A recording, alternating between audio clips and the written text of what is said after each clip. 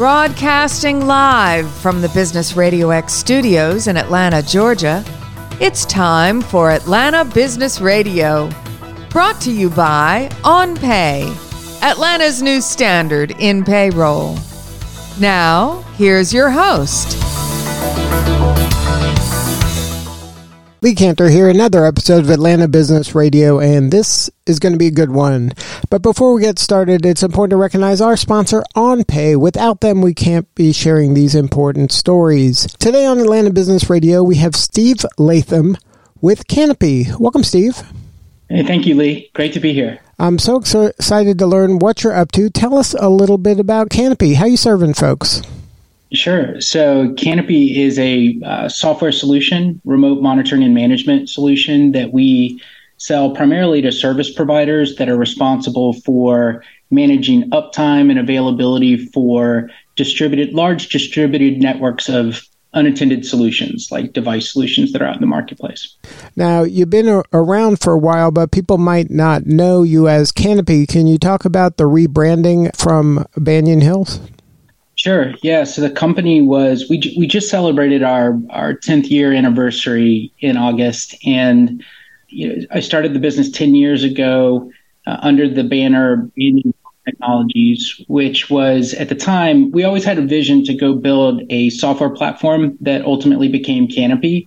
But the way that the business was started and funded, we first created a services business, consulting services, where we went out to the market, and we did primarily technology consulting, customer-facing solutions around where we built proprietary software products for customers, anything in exchange for revenue to ultimately fund the R&D necessary to build this software platform, Canopy. And so, as I said, that started 10 years ago, and about 3 years in, we had enough of the product and the platform built to where we could take it to market. And then for a period of time, we ran effectively two businesses. One was the consulting services, and then we were really spawning the Canopy business, which was a software platform business. And then post-pandemic, we made the decision to really focus in, now that Canopy had gained some traction in the market, we really wanted to double down on Canopy and really chase that part of the business. It's a highly attractive business that's had a lot of success. So what we did is we shed the services part of the company, and then probably did the most difficult thing that I think we've done in over the last decade, which is really transitioned out of the mindset of services and consulting into being a true software product company. And this latest rebrand that we announced here a couple of weeks ago, where Canopy is now the banner of the company and Banyan has sort of gone away, was almost the final step to really realizing the full, complete vision of now everybody inside of the company is fully focused on Canopy and serving our customers with that technology. Now, can you talk about how you do these kind of monumental shifts? Like when you started, you mentioned that being a service company was kind of an means to an end. And then you have Canopy up and running, but Banyan Hills was still such a well-respected and a thriving company. And then now you're shifting gears to put, all the chips on Canopy as a platform, which is it's a different business than a service providing business in a lot of ways. So what was kind of how'd you come up with, number one, these kind of shifts? And I'm sure you looked ahead in your crystal ball and said, this is where we have to be. But how do you bring everybody on board that have been so invested in the previous iteration of your venture and then get them kind of involved in belief in this new mission and this new, it might have, the same cast, but it's a different mission and a different objective? Yeah. Thank you for that question. I love that question for lots of different reasons. I think the truth is that Canopy has always been the overarching vision. Even before the company Banyan was incorporated, I was, as a part of our 10-year anniversary, I went back and found all the napkin sketches and the roadmap for what the business was going to be. And this idea of a remote monitoring and management software platform was the focus. And I think along the way, my team and I were always very, very transparent about what our objective was. I can think of service companies that we did business with that was very strategic for them.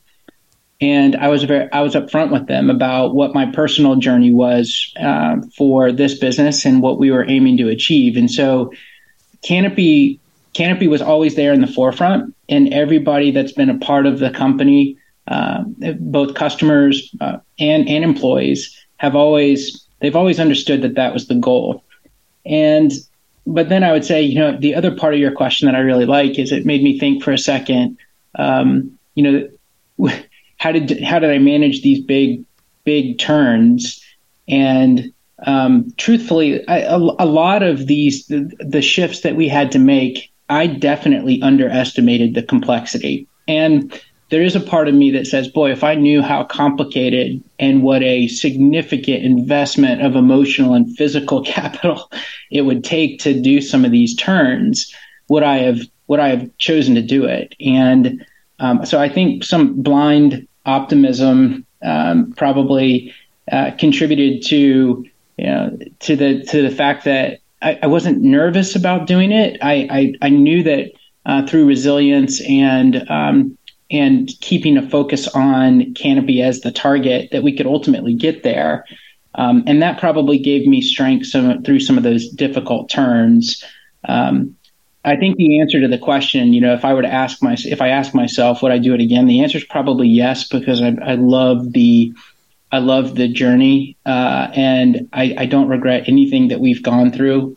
But definitely, if I was advising a young entrepreneur that had high aspirations like this, I would give them some insight as to some of the complexity and maybe the things around the corner that they might not be thinking about, just to try to give them a better chance at success.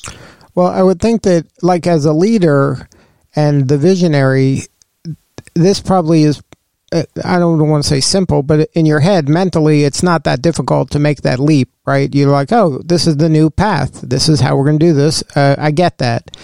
But your team and all these people who have invested, months, years of their life with Banyan and have skills that maybe are uniquely Banyan skills, they don't know how they fit into this, and that maybe it's a little harder for them to flip that switch and then, say, okay, let's go boldly forward. Canopy's the way we're doing this, and I'm going to have to relearn some stuff, or I'm going to have to do some stuff differently, or different things are going to be expected of me. That is so true. And I think the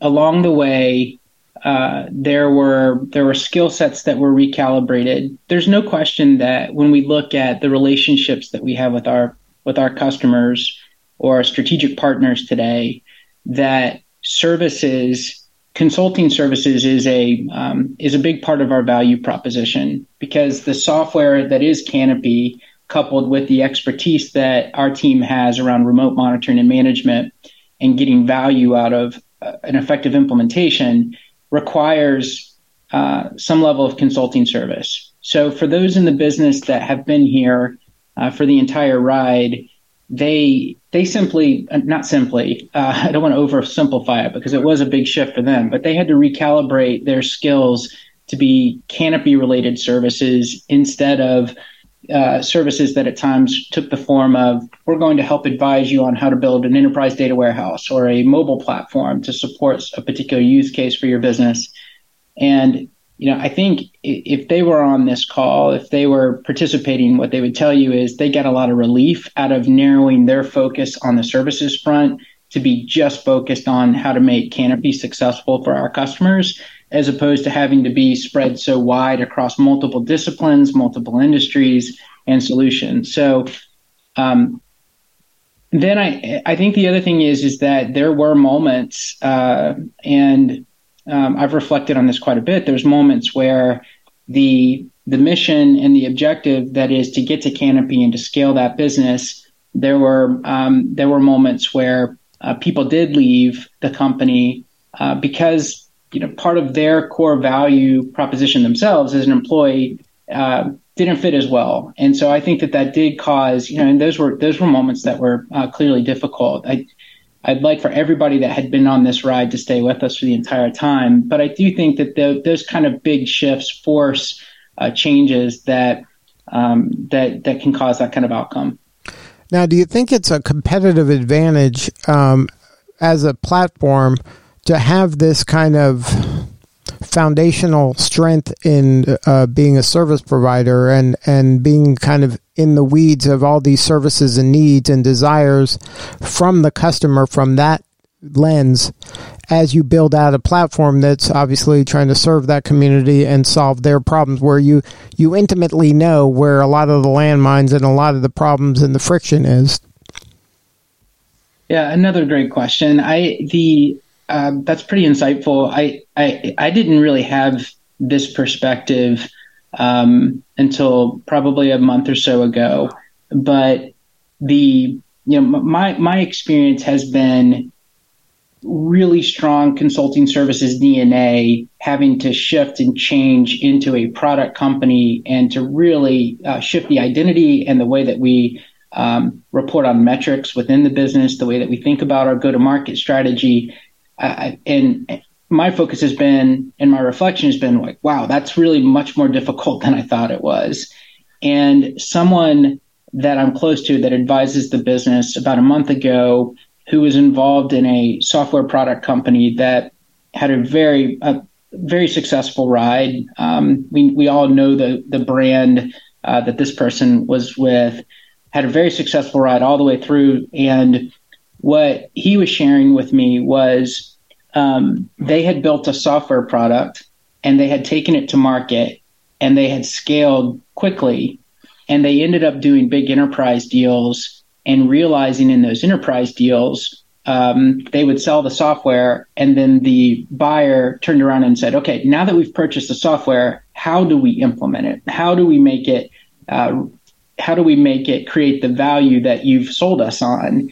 And they had this realization that they were missing a services component to their business that really is success oriented. We pair up with you. We know our software really well. We know how to facilitate the change management inside of your business so that you can get the value out of the product. And so they almost had the reverse problem that we did. And he was making the observation, you guys are light years ahead, because a lot of the services mentality that you'll need as you scale up and do more and more large enterprise deals, you're going to walk in with a service mentality that will help differentiate you from some of the competitors that maybe are less involved with that. Right, because they're getting the platform, but they have now the intelligence partner that can help them just wring the most juice out of it. Yeah.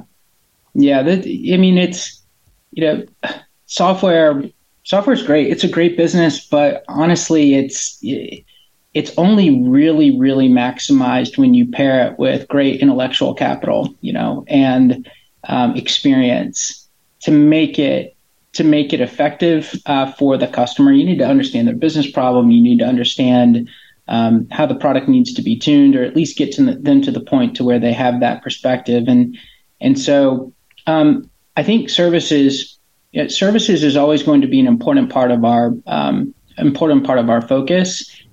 And I think more and more, as we think about our roadmap and where we're taking the product, we do have aspirations to make the product Canopy have some of that intellectual capital built in so that it's easier for customers to take advantage of the technology without our human capital. But, my perspective is, and I think there's lots of things and areas of opportunity within our product to do that. But I do think that that portion, services and our experience, is always something that we'll carry forward with us. Yeah, you've heard so many horror stories of big investments in software, and then all of a sudden now you got these services bills that are attached to that you didn't anticipate. You didn't realize how much was involved. So the more you can add services to it, the more value you're providing to your customer, and the happier the customer, and the longer they'll be around. That's right. Yeah, I think that the the truth is the business that we're in is remote management is especially what I like to think of as next generation remote monitoring and management is really complicated. Because if you just think about an operator today that has a physical presence and the amount of technology that's being introduced into their environments, whether it's security and access control or new innovative products that are doing things like sensing environmentals about that space or traffic, sensors and smart technology that's being put into these places. If you think back to the operator, in order for all of that technology to breathe and in order to get the value back to the business operator, it has to be functioning. And there's so many things that can go wrong. People interact with that technology and they can knock it out of service. Network connections can go up and down and be sporadic. And so as more and more of that technology gets into these environments, the technology that is responsible for monitoring and providing remote central visibility, but also the ability to remotely resurrect that technology is becoming increasingly important. And to continue our conversation that we're just having, thinking about helping someone get their arms around the scope of that problem and then to tune a product like Canopy to maximize uptime, that oftentimes requires some experience. You have to draw on some people that have been there, done that, and I think we have a lot of pride in that. And I would imagine that your customers don't have those subject matter experts on the team a lot of the times, or at least the number they need that you probably have, all around your office. Right. I think that's true. If you look around the makeup of our team here at Canopy, these are people that have built some of the largest unattended solution networks in the world and operated them at scale. And so they have those life lessons to take back to customers that are beginning that journey. And what we see a lot of times is a customer will develop a solution that they can deploy, and there's high value in that solution. They will put it into the market, and it's producing value for the market that they serve. And they do it once, and then they scale it up to 10, and they scale it up to 100. And every blip, every increase in the size of their deployment introduces new complexities. You start to have failures that you didn't expect. And the way that they solve that initially typically is just through people. They throw more people through things like break fix, field service, by dispatching technicians to go fix those solutions, or they create massive contact centers that can take the calls that are coming in from people trying to use that technology. And they get to the point to where they realize they're scaling their organizations to the point to where it's becoming cost ineffective. And then they start looking for, how do we tame this complexity? And that's really, that intersection is typically where we come in and get involved to try to help rationalize some of that. Now, is there a story you can share? Maybe don't name the name of the company, but maybe the problem they were trying to solve, and were you able to kind of make a big difference for them? Yeah, there's lots and lots of fun stories that we have here along the way where we've done that. Some of my more recent favorite stories.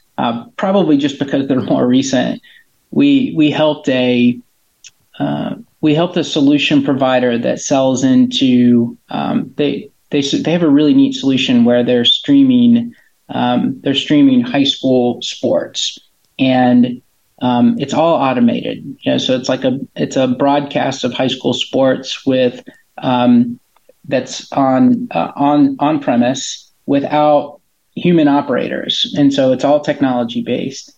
And they scaled very quickly because the demand around remote viewing of the high school sports across all sports really has gone up dramatically, particularly through the pandemic. And then once that ability was there, it's like, boy, this is great.